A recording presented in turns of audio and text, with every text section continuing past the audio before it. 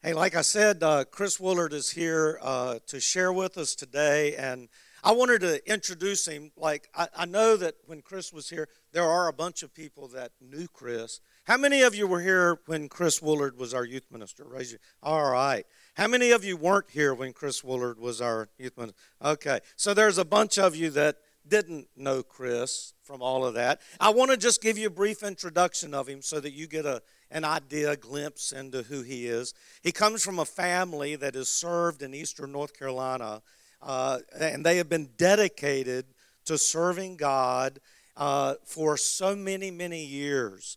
Both his grandfathers were preachers in eastern North Carolina. In fact, his grandfather, Mark Woolard Sr., baptized me when I was 12 years old.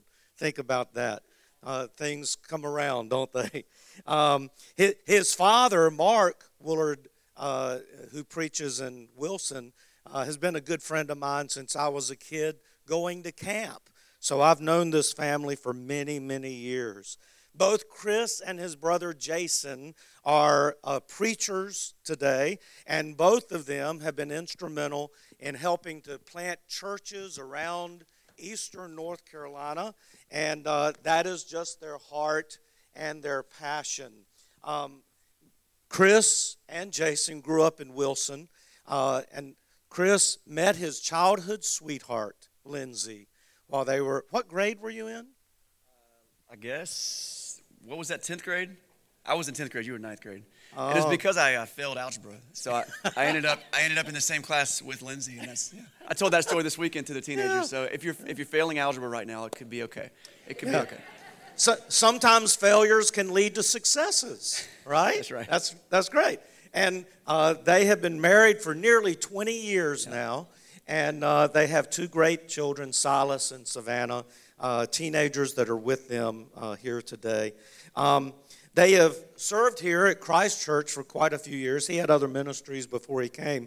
But while he was here, Chris really felt that passion for leading and preaching. And so he felt the call to go to Wilmington and plant a church. Several of our church families went with the Woolard family and helped to plant Venture Church in 2012.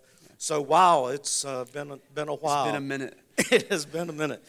We partnered with them in the early years of the church just to help them get going. And they're getting very close to finally being in their own building.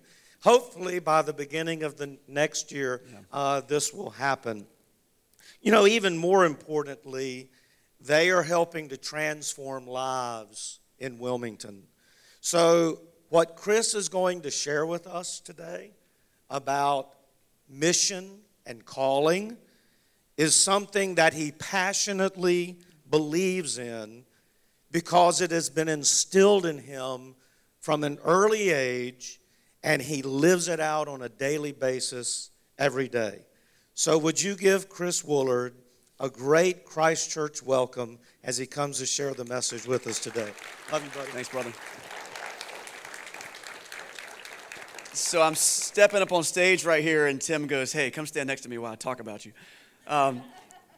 Wow, I bring you greetings from Wilmington. It has been a long time, 11 years since I was here. I was on staff for a little while, and I look out, I'm seeing several of my old youth ministry students who are now all grown up with families of their own, and it's humbling and it's amazing. I had the opportunity to come and speak at this event this weekend to a bunch of teenagers, and man, it just never ceases to amaze me how the kingdom of God pairs together and how we work in conjunction with one another to build family. That's what we are. And so as I come to you this morning, it's not just as some guest speaker or some guy from out of town because Tim wanted a week off or something. No, it's good. I get to come in from the same family heritage that we're all a part of and get to talk about what we're all here to do together. And so I bring you greetings. I will tell you something that happened this morning. So we have this phrase we use at Venture Church in Wilmington. We call it hashtag church planting. That means if the wheels can fall off, they already have. And so this morning, our youth minister, Perry, was down there. Some of you might know Perry Garza. He actually grew up in Greenville. And he called me at about 7:05 this morning. He got to the YMCA where we've been meeting for most of the last 9 years. And he said, hey, man, the power's out on the whole block. what do you think we should do? I was like, I don't know. I just woke up. Thanks for that. And so I called him and I called a couple of people, and so we had a whole plan. Like, well, hashtag church planting. We're just going to move forward. We were one morning, we showed up at the Y, and it was on fire, and there were fire trucks, and that kicked us out for 4 years. Like, this is not our first rodeo. Power's out, bring it on. So we made this whole plan. We're doing church outside. Some of you know Aaron Collins. He's down there, grew up at this church, and he leads worship for us a lot down there. And I called Aaron. He was on to lead worship this morning. I said, are you up for a challenge? He said, yeah. So they had a whole church in the parking lot thing planned. And then about 7:20, Perry called me back and said, dude, the power just came back on. I was like, asking you shall receive. So it is great to be with you. I really enjoy being with you this weekend with so many of your students. Where are my students from this past weekend? If you were here this weekend as an adult or a student, give me a little whoop whoop. Let me see. Okay, so you're everywhere. So watch out, guys. You're surrounded. We got you covered. It was great to get to share with our students and just talk about what it means to hear the voice of the Good Shepherd this weekend. That's Jesus. But this morning, I've got a message that I hope will take that one step deeper. And I want to start with just a little story. I think I was in about the 6th grade. I was playing some rec baseball. And I wasn't getting a lot of playing time. I just wasn't. I don't know. It's like politics or maybe just because like I couldn't hit or catch or throw. I can't put my finger on it, but all I know is it was that day, and I wasn't getting any playing time, but my moment came. And this is the moment every kid dreams of or goes to bed sick about, because it was the classic baseball scenario. Bottom of the 9th, we're down by 1 run, 2 outs, we've got a man on third base, and guess whose turn it is to bat? This guy. Yeah, never hit a ball in a game in my life, but this is my moment, right? So God bless that coach. He came to me, and he was like, we're looking. He's like, everybody's packing up their stuff. We were like, this game is over. Coach leans in. He's like, Chris, the game is on the line, man. This is your game. And I'll never forget what he said. You can be a hero, and I'm not talking about a sandwich. And I remember thinking, what does that mean? But he said, you could be a hero. This is your day. He said, I want you to go out there and I want you to wait for your pitch. And when it comes, I just want you to crack it. And I was like, yeah, I'm in. So I was all lamped up. I'm walking up all lanky and awkward. And I get to the bat, the plate, and the first pitch comes, strike. That was fast. It always is, isn't it? Second pitch, strike. Then I realized, it's now or never. I might as well swing at the next ball because I don't know what it means to wait for my pitch. So I'm just gonna swing at the next ball. So I do what every great batter does. I just close my eyes. And I do a Michael Jordan close eyes swing.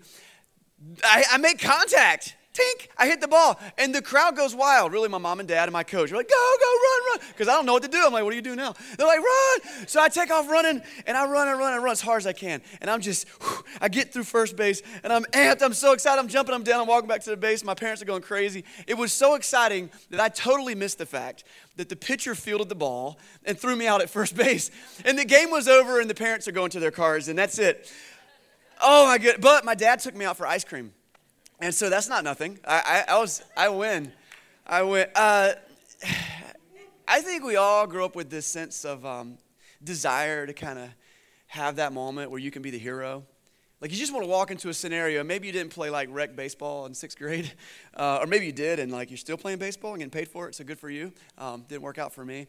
But I think that we do that in our life every day. We hope to hit the home run in academics. You want to get the good grades. You want to do well. You want to do well relationally. You want to marry the perfect person and have the perfect family. And then you want to have the kids that just come up just fine. And you're just like, cool, my kids are awesome. I don't ever have to work on that. They're good to go. And then you want to go to work. And you want to be the one who shows up at work with the best ideas and leading in the field. And people are like, hey, good job, Bill. Hey, Nancy, well done, right? You want people to be singing your praises. You want to be employee of the month. You want to have this winning feeling. But more often than not, statistically speaking, it doesn't go that way. It's anything but magical. You come home at the end of the day, you're exhausted. You're wondering where that sense of fulfillment is, that dream that you had in college or as a kid. And the pitcher throws you out at first base, and then guess what? You get to set the alarm and do it again tomorrow.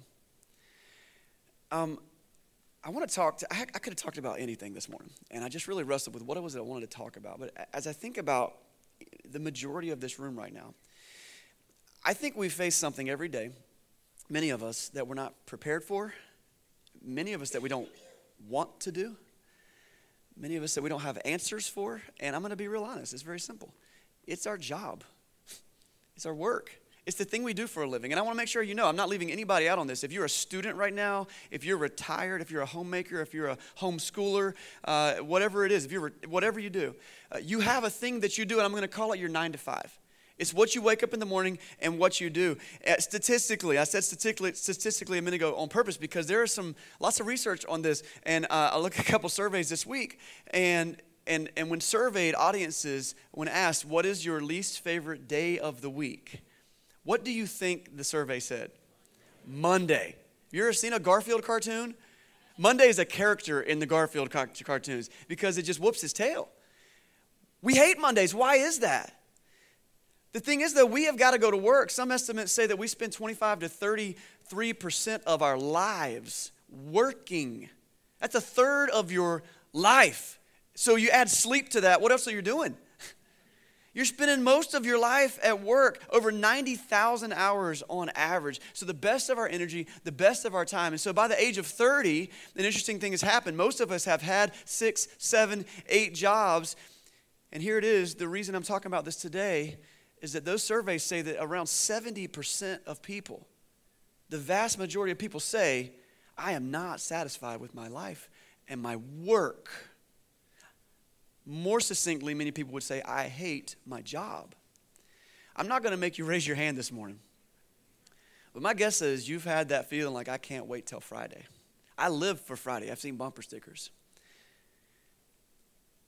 But I've got a shift of mindset I want to give us this morning that can hopefully take us in tomorrow with a different mentality. We might live for Friday, and that's cool. But I believe that Monday is your mission. In fact, I believe you were made for Monday. And there's a lot of reasons for that. You can have purpose in your 9 to 5, and it can be 100% in line with what God is doing in this world right now, even if you say you hate your job. And I don't know if I can fix that today. But I do hope that I can give you some inspiration to move forward tomorrow with purpose and take it to a different level. So what if we made Monday our mission? You know, I want to talk about our jobs for a minute because we have a couple things that we call our jobs. We talk about a calling.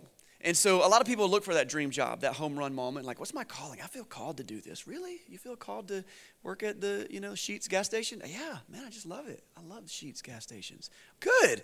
But like a lot of people, like, I don't know if I feel called to it, but man, it sure pays the bills. Like, that's why I'm doing it. And so what is a calling? When you look at the idea of the word calling, it's pretty cool because you probably think of it because you're at church today. You might think of it in a Christian context. And it is a very Christian word, but I'm going to give you another word that you might not know is a very Christian word, the word vocation. Do you know what a vocation is? Your vocation is your job. But the word vocation was originally used by the early church from an old Latin root, vocatio, that means to call.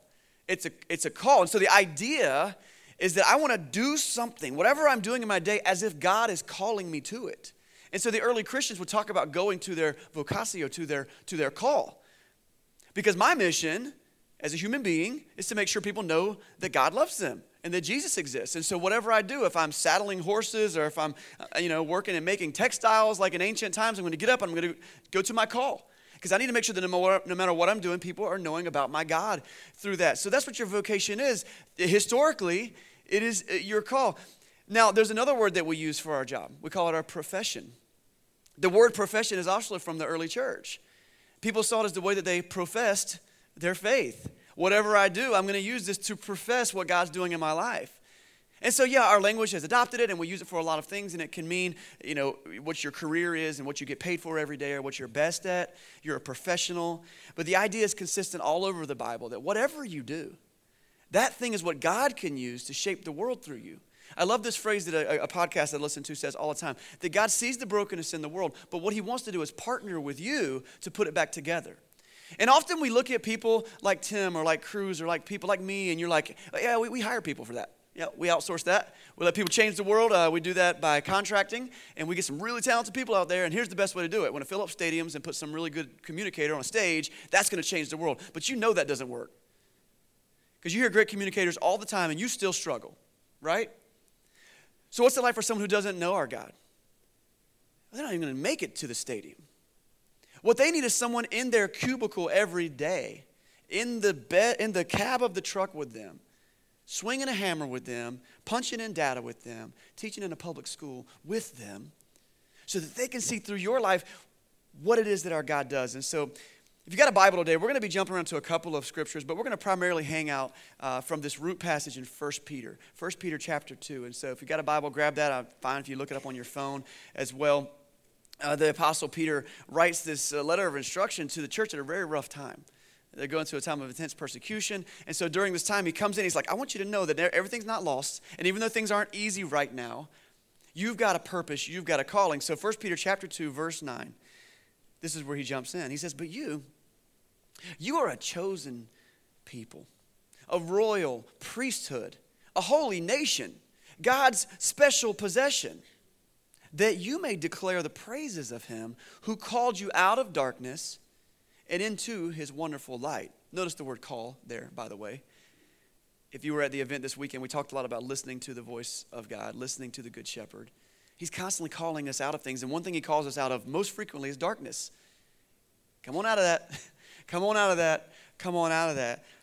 He calls us out of darkness and out of sin and out of worldliness and out of selfishness into what? Into his light, into his presence and his goodness, into the things that he can promise us in this world. And in this verse it says that we were chosen by him and to do a couple things. The first thing is this.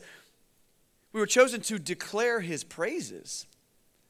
So I think it's very interesting that when we look at our careers and we look at our callings, and there's a lot of talk about student loans these days and like, what do we go to school for? There's a lot of conversation even about education, like what is the value of these different educations? And you can get a degree in all kinds of things, but God didn't call you to that.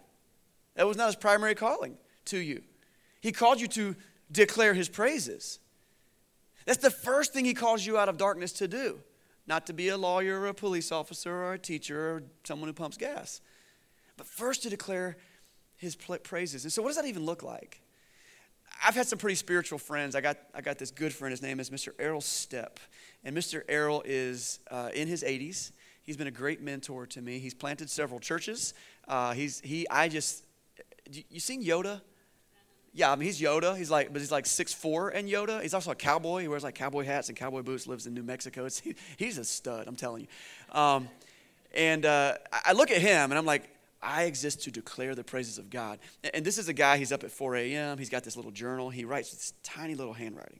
And he prays for like 1,000 people. And I know that I'm on his calendar. I think it's the second Wednesday of every month. Because he will call me or he will text me. He was like, you're in my prayers today. This is what I'm praying for you about. What are you praying for me about? And I'm like, what does it look like to declare his praises? Am I sitting in yoga pants, like on the front porch, like listening to K-Love all day? Like, what does it mean I am called to declare his praises? Well, yeah, some of those things, yeah, but not all of us are wired for all of that. That's not everyone's giftedness. Like, that is a real thing. Spiritual giftedness is a real thing. And so not everyone has those habits like Mr. Errol has. What does it mean for me to declare his praises with my life? I would like to think that what gets me out of bed every morning is like, oh, I got a new Bible study. Is it 6 a.m. yet? Oh, it's like Christmas morning. I can't wait. We're in Leviticus today, baby. We're going to read that puppy. Like, I wish that would be what gets me out of bed, but it's not. It's not. Is it what gets you out of bed? No. What gets me out of bed is, I got things to do today. I got to go to work. I got to take care of that thing, right? And I got good news for you. If that's what drives you out of bed in the morning, guess what? That's great. That's fantastic because our God is all about us going to work. Do you know that our God has a full-time job? If you think that keeping the universe in order and making sure everything is working and listening to all of our whiny prayers all day long, like if you don't think that's a full-time job, he's about it. And when I look at his work in Scripture, man, he gets up early in creation and he makes it happen. But then he sustains all things. And he's constantly moving his plan and being involved in people's life. And here's what I believe with all my heart. We were created in the image of God. And so the thing that God loves and the things that God exists to do, a lot of that is part of what we exist to do. You were made for Monday. God made you to work. You know what he put us in the garden to do? To take care of it. And then when he kicked us out when we did bad, you know what he put us to do? Work. Working's a good thing. The thing that takes away from our work and from our joy is our purpose behind it. What if instead of thinking, I'm a teacher, I'm a farmer, I'm a county employee or a builder or a contractor, I'm an artist, I'm a stay-at-home mom. What if instead you started thinking like, is it Jake and Elroy from the Blues Brothers movies? This is old school. Some of you guys are like, what? I don't know what you're talking about, but I'm on a mission from God. What if you woke up and said, I'm up this morning because I'm on a mission from God. I got things to do, but not for me. For him. That's why I'm getting up this morning. What if instead you could say, I'm a teacher, and the school system is a mess, and children be crazy, but I've been entrusted with our planet's most valuable resource today, kids. And I have an opportunity to make an impact on their life today for the God who loves them. Whew, you frame it different, and it hits different. Instead of waking up like, I'm a farmer. Daddy was a farmer, granddaddy was a farmer, and the tractor's broken, and there's a corn shortage apparently. I just heard about that this morning. Thanks, Lance. But what if instead you said, I get to watch God's miraculous creation as he brings life up out of dirt and sustain the life of people through food. I got to work in business. Oh, God gave me some skills and some abilities. I get to go make life a little bit easier for someone else today by cleaning windows. They don't have to clean them. And I get paid for it to boot.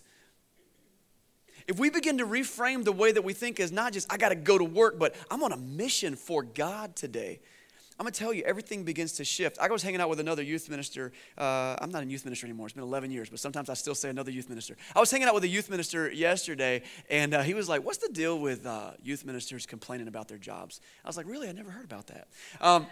And he was like, and because it was great, because we were up in the loft, and he was like playing pool with some of his kids. He's like, I'm at work right now.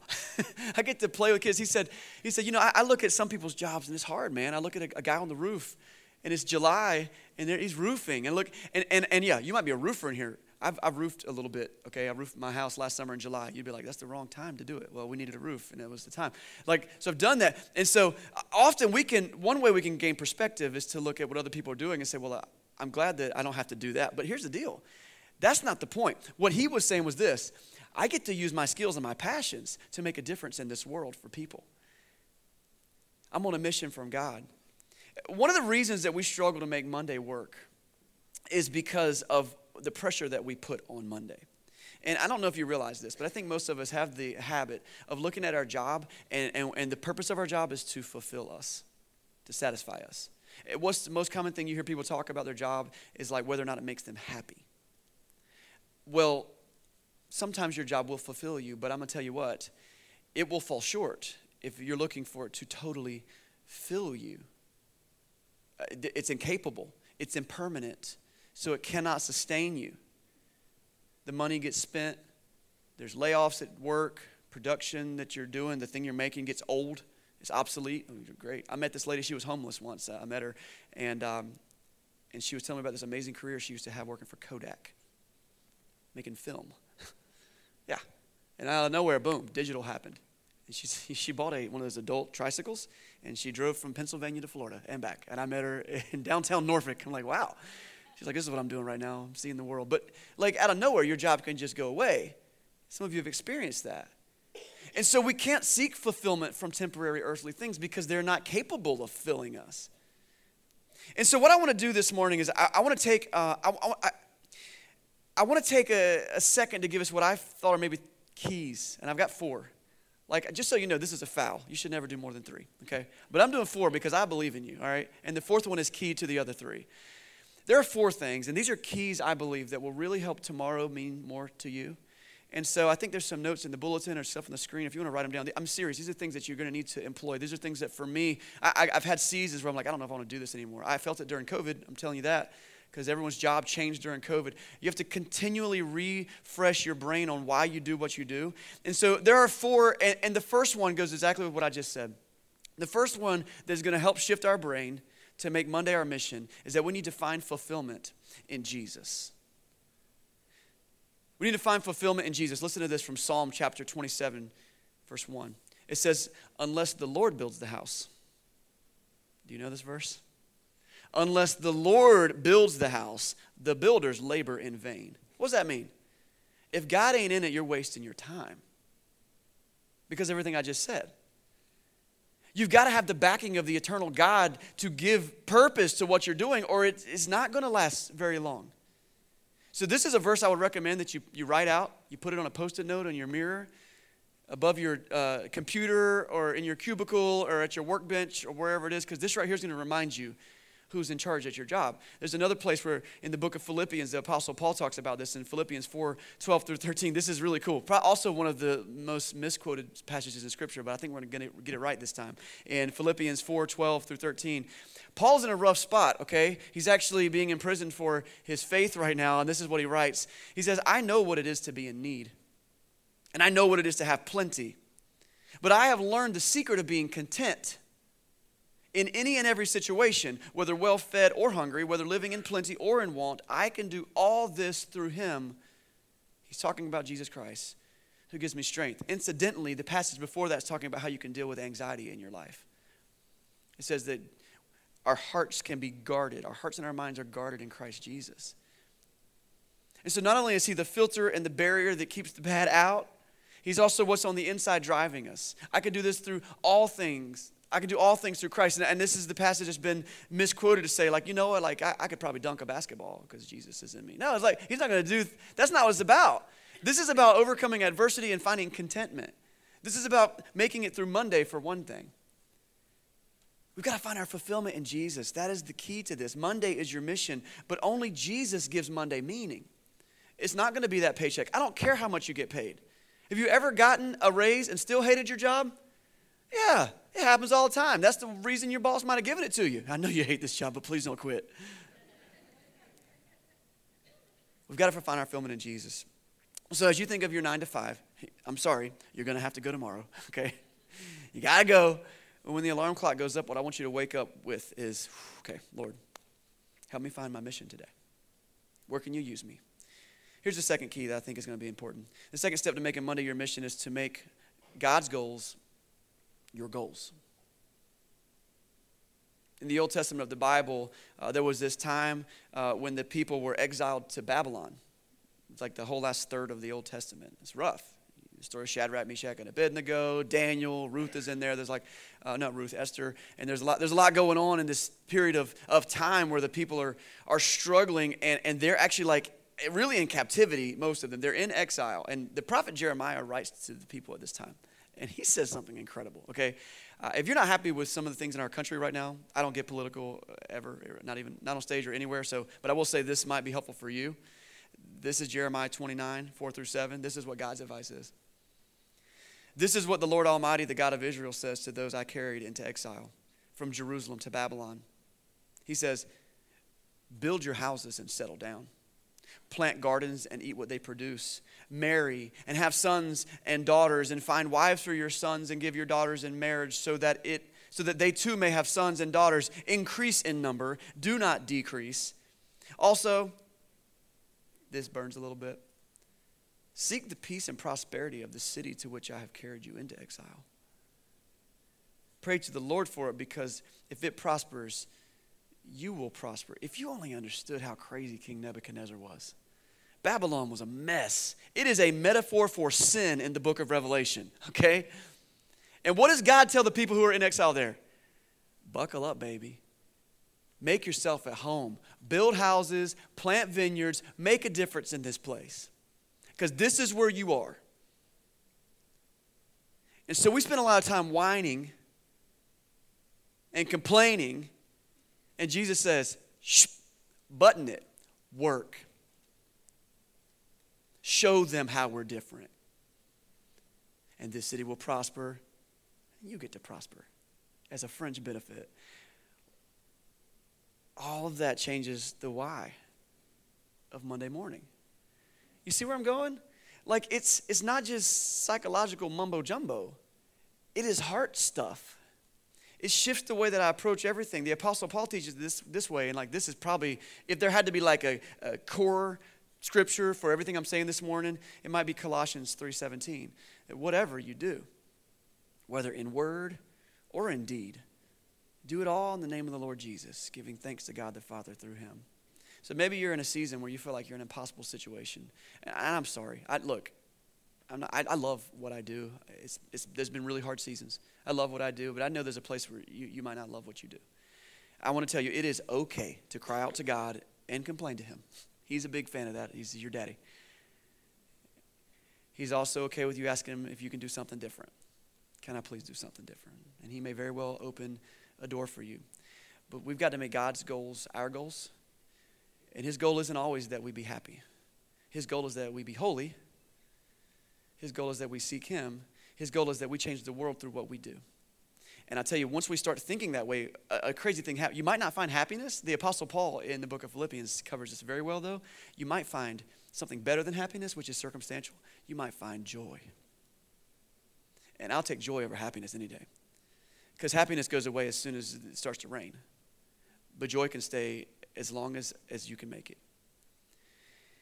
Make God's goals your goals. And so we need to find Jesus as our fulfillment. We need to make God's goals our goals. And this would be the third one if I wasn't a rebel and going for 4. So here's number 3. And it's going to be the worst one, so let's just do it. We got to care about people. You got to care about people. Okay, if you hate Monday, there's a good chance it's because the people that you're with, you're like, I just can't stand them. I can't stand my boss. I can't stand the people that I work with. My poor son works at Chick-fil-A, which you think is the happiest place on earth. But he's like, Dad, people are mean. It's Chick-fil-A. Like, this one lady was mad, and so we gave her sandwich for free, and she cussed me out. And I'm like, what? But customer service is hard. If you work in customer service, everyone, can we please give them a round of applause?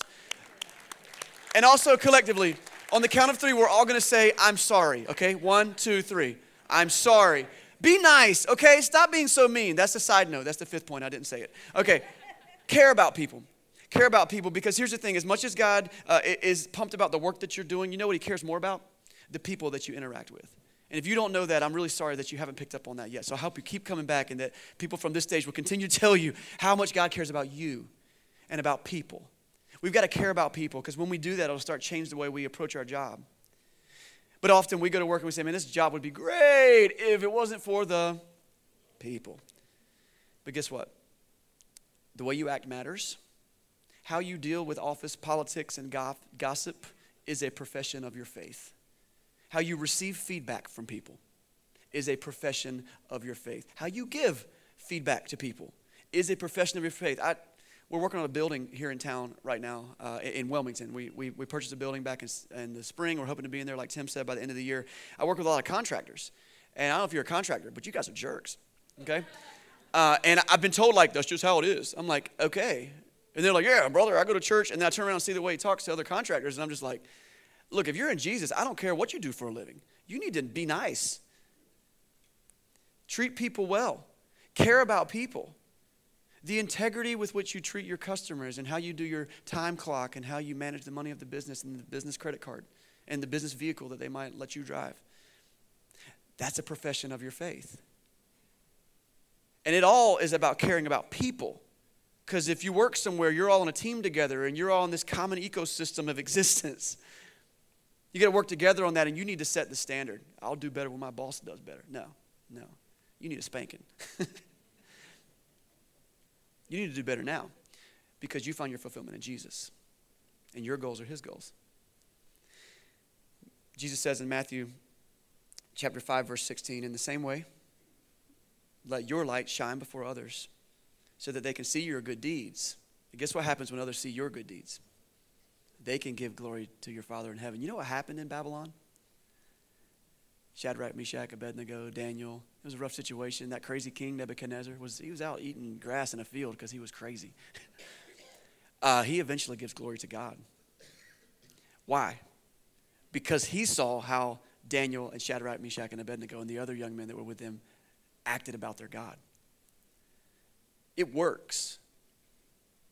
It might not always work on your timing, but it works. Also in Peter, 1 Peter 2:12, it says, live such good lives among the pagans that though they may accuse you of doing wrong, that they may see your good deeds and glorify God on the day he visits us. I know it's not a popular message, but you got to care about people. Because the way you treat people is a reflection of what you believe about your God. I said there were 4, let's review find fulfillment in Jesus, make God's goals your goals, care about people. The fourth one you're going to love the most, okay? This is the fourth one. The fourth one is this. You got to learn how to stop working. One reason you may hate your job is because it's all you do. You're a workaholic. Your spouse and your kids have told you, or they've tried. Your coworkers may have tried to tell you. If they haven't, your body is telling you. You were not made to work 24 hours a day, 7 days a week. Our culture tells us that if you do that, you're better, you're more successful. Culture is wrong again. Because when God created us, he created us to work and then to rest. And this is not a sermon about Sabbath rest, though I'm telling you, this close to doing one. But this is a little sermonette on Sabbath rest. If you look at the 10 Commandments, Exodus chapter 20, verse 8, there's a lot of commandments there. Don't murder, don't steal, don't kill. Like those are big ones. You know one of them in there? It says, and remember the Sabbath day and keep it holy. And the modern church has done something vile, and I'm really sorry if I'm stepping on toes and maybe someone said something other than this, but this is my heartfelt, God-led conviction. Nowhere in Scripture does it say we get to ignore any of those, okay? But the one that we're the worst at, guess what it is? The Sabbath. Now, Sabbath is a whole Jewish culture thing. It's a whole big thing that we don't have time to even get into. For them, it shaped their politics, their economy, their relationships, everything. You just do not work on their Sabbath day, which was Saturday for them. The principle of the Sabbath carries on, though. We see Jesus living in it strong. I mean, they believed in this so heavily that they would make all of their food for Saturday on Friday. If you needed to cut firewood to make food or do anything and stay warm on Saturday, you would do that on Friday. Not because it was a religious, legalistic thing, and if you didn't, you're going to get slapped on the hand by God. No, but because God created you to work that way. You need to recharge. We live for Friday because we're exhausted. And we can hardly crawl our way over the threshold to get into Friday or Saturday or when your weekend is. But God created you to come out of the weekend, boom, ready to go. To fuel up. To get ready for the mission. We've got to learn to stop working. Now, I know that our culture has got us to a point where we are nonstop. I can't tell you how many calendars are synced on my calendar. It's ridiculous. And it's hard to take a whole day off. But if you don't, you won't survive. You will never love your job. You will never look forward to Monday. And I believe you're dishonoring your God. Because you know what he gave us as a gift? This beautiful world. And he said, enjoy it. Take a nap. That is your homework today. If you have a day off that you haven't been using, take your day off. A lot of you get paid for it. Sweet. If you have vacation time and you're saving it until you're 65 so that you can get off 2 months early, stop that racket. Take a stinking vacation with your family and go somewhere nice if you can afford it. And if not, stay at home and take a nap. It's built into most of your contracts. Do it. But not to honor your boss, but because your goals are God's goals. And you need to gear up for Monday because he's got a mission for you, and it's not to make the trinket that you make. It's to change the world. If there's anything that I can encourage a lot of you to do today, it would be to learn Sabbath rest. Now, you might not have a whole day. I get it. Some of you are working really hard and you're just trying to make ends meet. And man, you're in my prayers. I'm telling you, I seriously, literally pray generically for that all the time. But maybe you got 2 hours that you could stop binging Netflix and just be quiet. Twice this weekend with the teenagers, you know what I did? I made them be quiet for like 15 seconds. And there was some of them that was about to bust out of their skin. We're not good at it. Take 2 hours to just sit and rest. You have 5 hours, like you get a half a day off one day or, I don't know, between two jobs. So this is a challenge I gave to our church family a couple of months ago, and I tell you, some people did it, and they came back to me like, this made a big difference. I said, seriously, right now, when you, now you can ignore me for the rest of the time, honestly, I don't care. This is your homework assignment, begin. Or when you get home, by yourself or with your spouse or with your family, sit down, and for 4 weeks, schedule out a Sabbath to the best of your ability. If it's 24 whole hours. What I'm talking about is that might mean you need to cancel something. What? cancel something. What will they think? They'll think, dang, lucky. 4 hours, 5 hours. Sit with this person that you spend time with, your spouse, your kids, whatever it is, and schedule it. 4 weeks. 4 weeks. It'll make a difference. My family did it. I was ashamed on week 4. Because week 4 we were like, oh man, we got this scheduled time off. Like, we already got this other thing we got to do. And like, we kind of did it. But beginning to do that, I've been working really hard to do that for a couple years. To have a whole day at least that I'm like, this is nothing. This is a nothing day. And a little trick. I told you I wasn't going to do a whole sermon on this, but I'm going to give you another little trick. You need to find a thing that cues you, like triggers you. For that, for me, it's my bedroom shoes. When I put those on, you better know I'm not working. Don't ask me to do anything. I brought them with me this weekend, just so you know. For you, it might be a robe. It might be a seat that you sit in. It might be a drink that you pour for yourself. It might be a place that you go. Learn to stop working. And guess what? When you do, you'll build a relationship with somebody that you might have been missing. Your God. And guess what happens? You learn to find fulfillment in Jesus. And then an amazing cycle begins to take place. Because you're being fulfilled in Jesus, you want to make his goals your goals. And you know what one of his biggest goals is? Care about people. Monday's your mission. I want to sit with my arm around you right now.